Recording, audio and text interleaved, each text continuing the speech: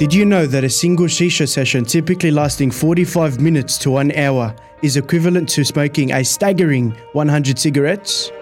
Did you also know that a single pod of certain popular e-cigarette brands can contain as much nicotine as an entire packet of traditional cigarettes?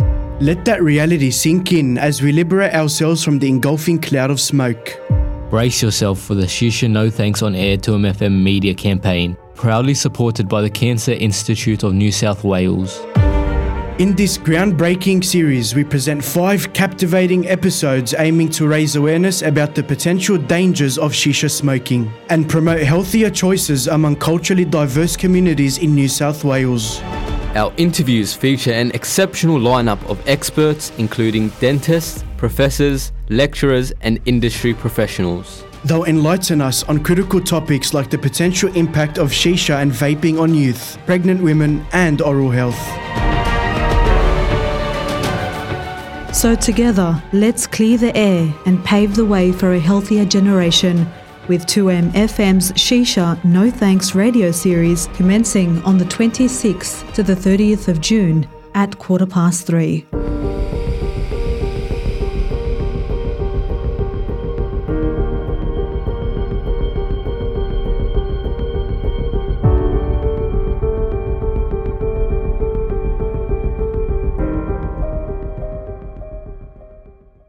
Today we have a very special guest joining us on 2MFM, Professor Craig Pennell, a renowned expert in obstetrics and gynaecology with a specialization in maternal fetal medicine at the University of Newcastle. And as part of our on-air media campaign, proudly supported by the Cancer Institute of New South Wales, we are privileged to have Professor Craig Pennell here to shed light on a crucial topic that affects the health and well-being of pregnant women and their unborn babies, smoking, shisha use and vaping during pregnancy. And hopefully by raising awareness and understanding the potential impact of smoking, vaping and shisha use during pregnancy, we hope to empower expectant mothers and healthcare professionals to make informed choices that prioritise the health and well-being of both mother and child. Welcome, Professor Pennell. Hi, thank you for giving me the chance to talk to you and your listeners. So, would you happen to know what the prevalence of pregnant women who smoke or vape in Australia is? Are there any recent statistics or data on this? So there is some very good data that was published just recently that I think would be good to share with the audience. So the rate of smoking in the first 20 weeks of pregnancy is declining nationally. In 2011, it was 13%, and it's now down to about 9% in all states and territories. There is quite a lot of variation around Australia. So, for example, if you're in the Northern Territory, rates are as high as 20%, whereas in Canberra, it's as low as 5%. Younger women tend to be overrepresented in people who smoke. And also there is a higher proportion of women who live in very remote areas or disadvantaged areas who report smoking. There's also some ethnic and migration impact. So certainly adults born in Australia are more likely to smoke than people who were born overseas. And people who speak English at home are more likely to smoke than people who speak other languages as their primary language. I think the other two things that are where people smoke more than the population-based rate would be people who are unemployed and people who live in outer regional and remote areas in Australia. But in summary, it's about 1 in 12 Australian women. Okay, so of course, while, as you mentioned with the statistics, smoking rates among pregnant women have been decreasing over the years, but it does still remain a concerning issue. And now we've seen, I think, an increase in vaping, right? While we have seen a decline in perhaps tobacco use, what can you say about vaping? So there is certainly an increased use of vaping in the community. The data about its use in pregnancy is a little bit less clear.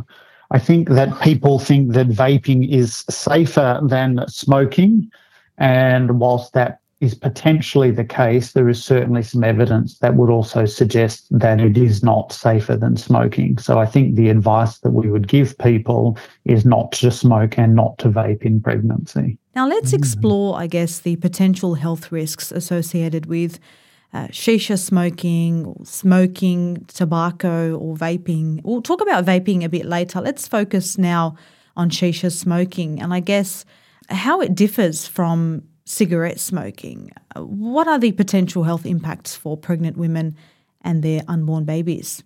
So I guess your traditional shisha pipe has 4 parts. It has the head, the body, the bowl, and the hose. And essentially the smoker has a mouthpiece attached to the hose, and the tobacco or the product that is being smoked with the shisha pipe is lit, and then the smoker sucks the smoke through water in the bowl and into the mouth. And fruit flavourings and things can be added to the shisha pipe, which tends to mask the taste of the toxic substances. I think it's important to note that shisha tobacco contains nicotine, which is an addictive drug, and that the toxins are not filtered out by the water in the pipe.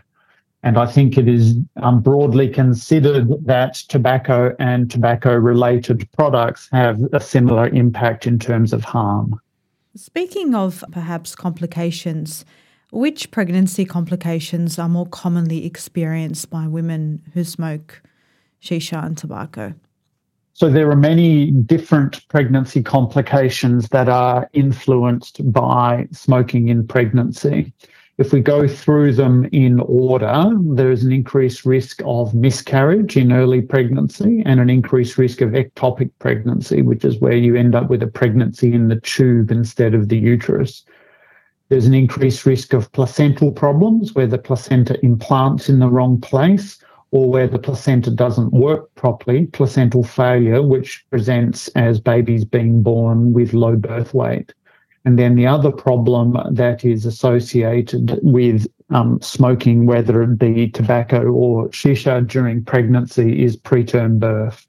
And preterm birth has an enormous impact on children. It is the largest cause of death and disability in children under 5. And if we could stop women smoking in pregnancy, then there would be a up to 20% decrease in the rate of preterm birth. So certainly it would be a great thing to do if we could. But stopping people smoking is very difficult, and I don't want to underestimate the challenges that exist for people who smoke to stop smoking. But I guess there's more emphasis on pregnant women because of those pregnancy complications which are commonly associated by, women who smoke. And there's obviously adverse effects on an unborn baby. Is it so because of the chemicals that are present in shisha smoke, including nicotine and carbon monoxide, that can actually interfere, right, with a baby's development? So nicotine basically crosses over the placenta. It also crosses over breast milk, as does carbon monoxide. And essentially what I tell my patients who are smoking is that every time they have a cigarette, the baby's oxygen levels fall for about an hour. And so if you're smoking multiple cigarettes a day, then the baby's exposed to low oxygen levels for prolonged periods of time.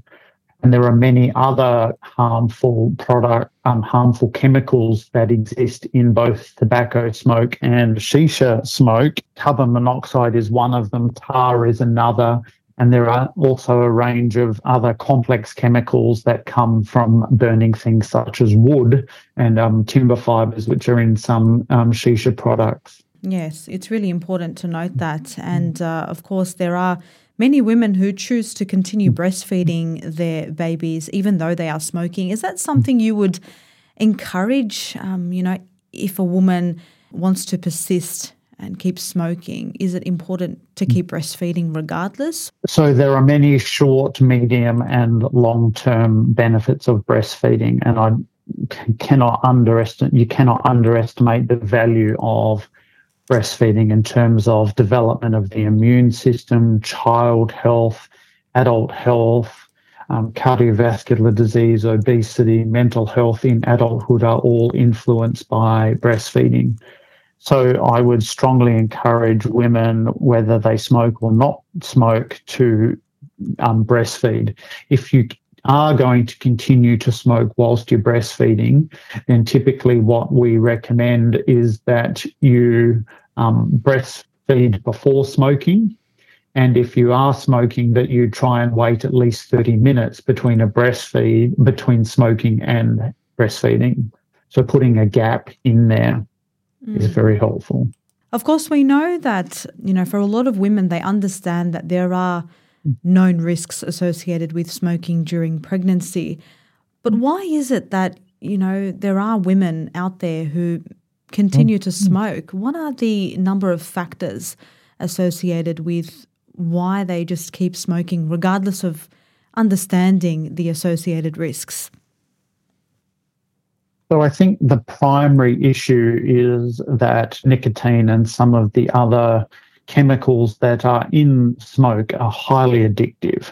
And so breaking that behaviour is very difficult because of the addictive nature of the chemicals involved. The second thing is that smoking can also often be associated with social patterns or patterns of behaviour. So, for example, if all of your friends smoke, then it is more difficult to stop smoking than if none of your friends smoke. If when you do a particular activity, so say you go out to an event or something, then sometimes people just smoke when they're out or they're out at parties.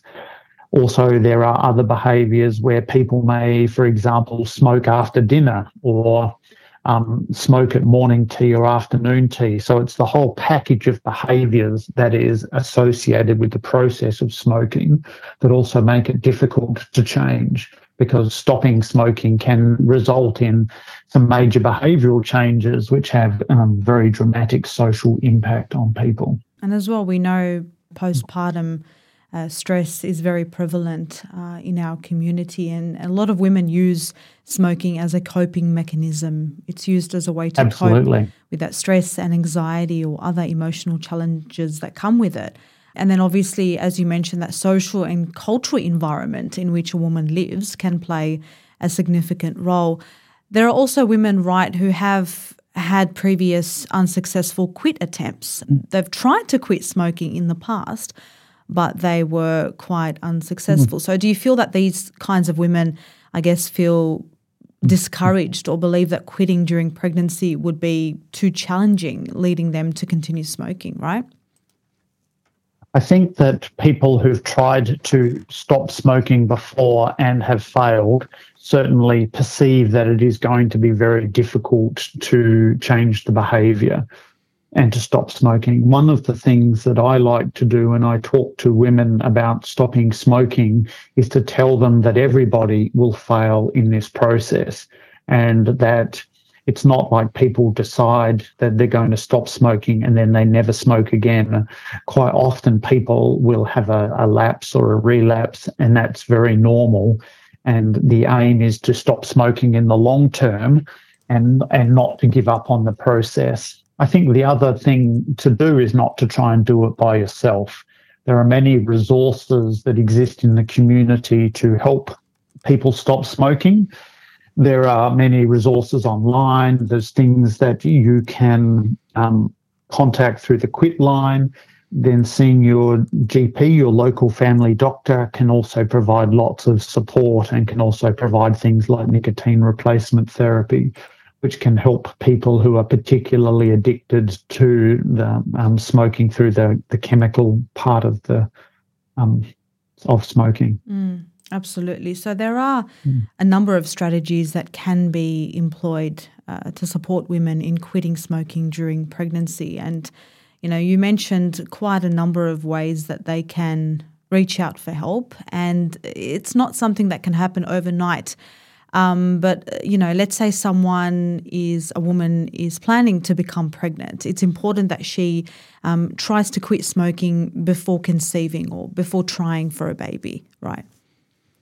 Absolutely. The the gold star thing to do would be to try and stop smoking before you conceive. And if you accidentally fall pregnant and you are smoking, then the next step would be to try and stop smoking. And there is good evidence that even if you are smoking, that stopping in the second or third trimesters of pregnancy still gives you a benefit. So stopping is the best. Reducing is the second best, and even if you are smoking in pregnancy, then stopping in the middle or late pregnancy is still going to be a substantial benefit to both mother and baby. There are also, I guess, some tobacco-free and herbal shisha products. Are these considered safe for use during pregnancy and while breastfeeding? So I think that the simple answer is no.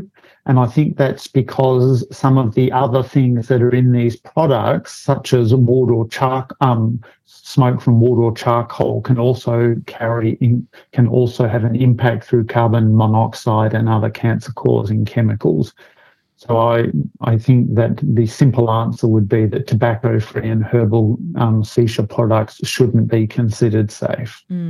So you would advise for pregnant women and breastfeeding mothers to err on the side of caution and to avoid all forms of, shisha smoking, including those tobacco-free and herbal shisha products. It's really important to highlight that, because there seems to be quite a number of misconceptions and, misinformation spreading across the community about, I guess, perhaps the safety.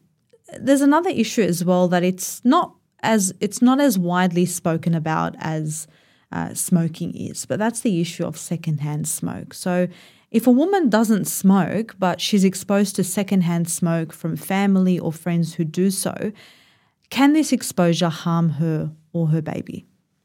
There is good evidence that secondhand smoke is harmful, and even secondhand smoke in outdoor areas can be harmful.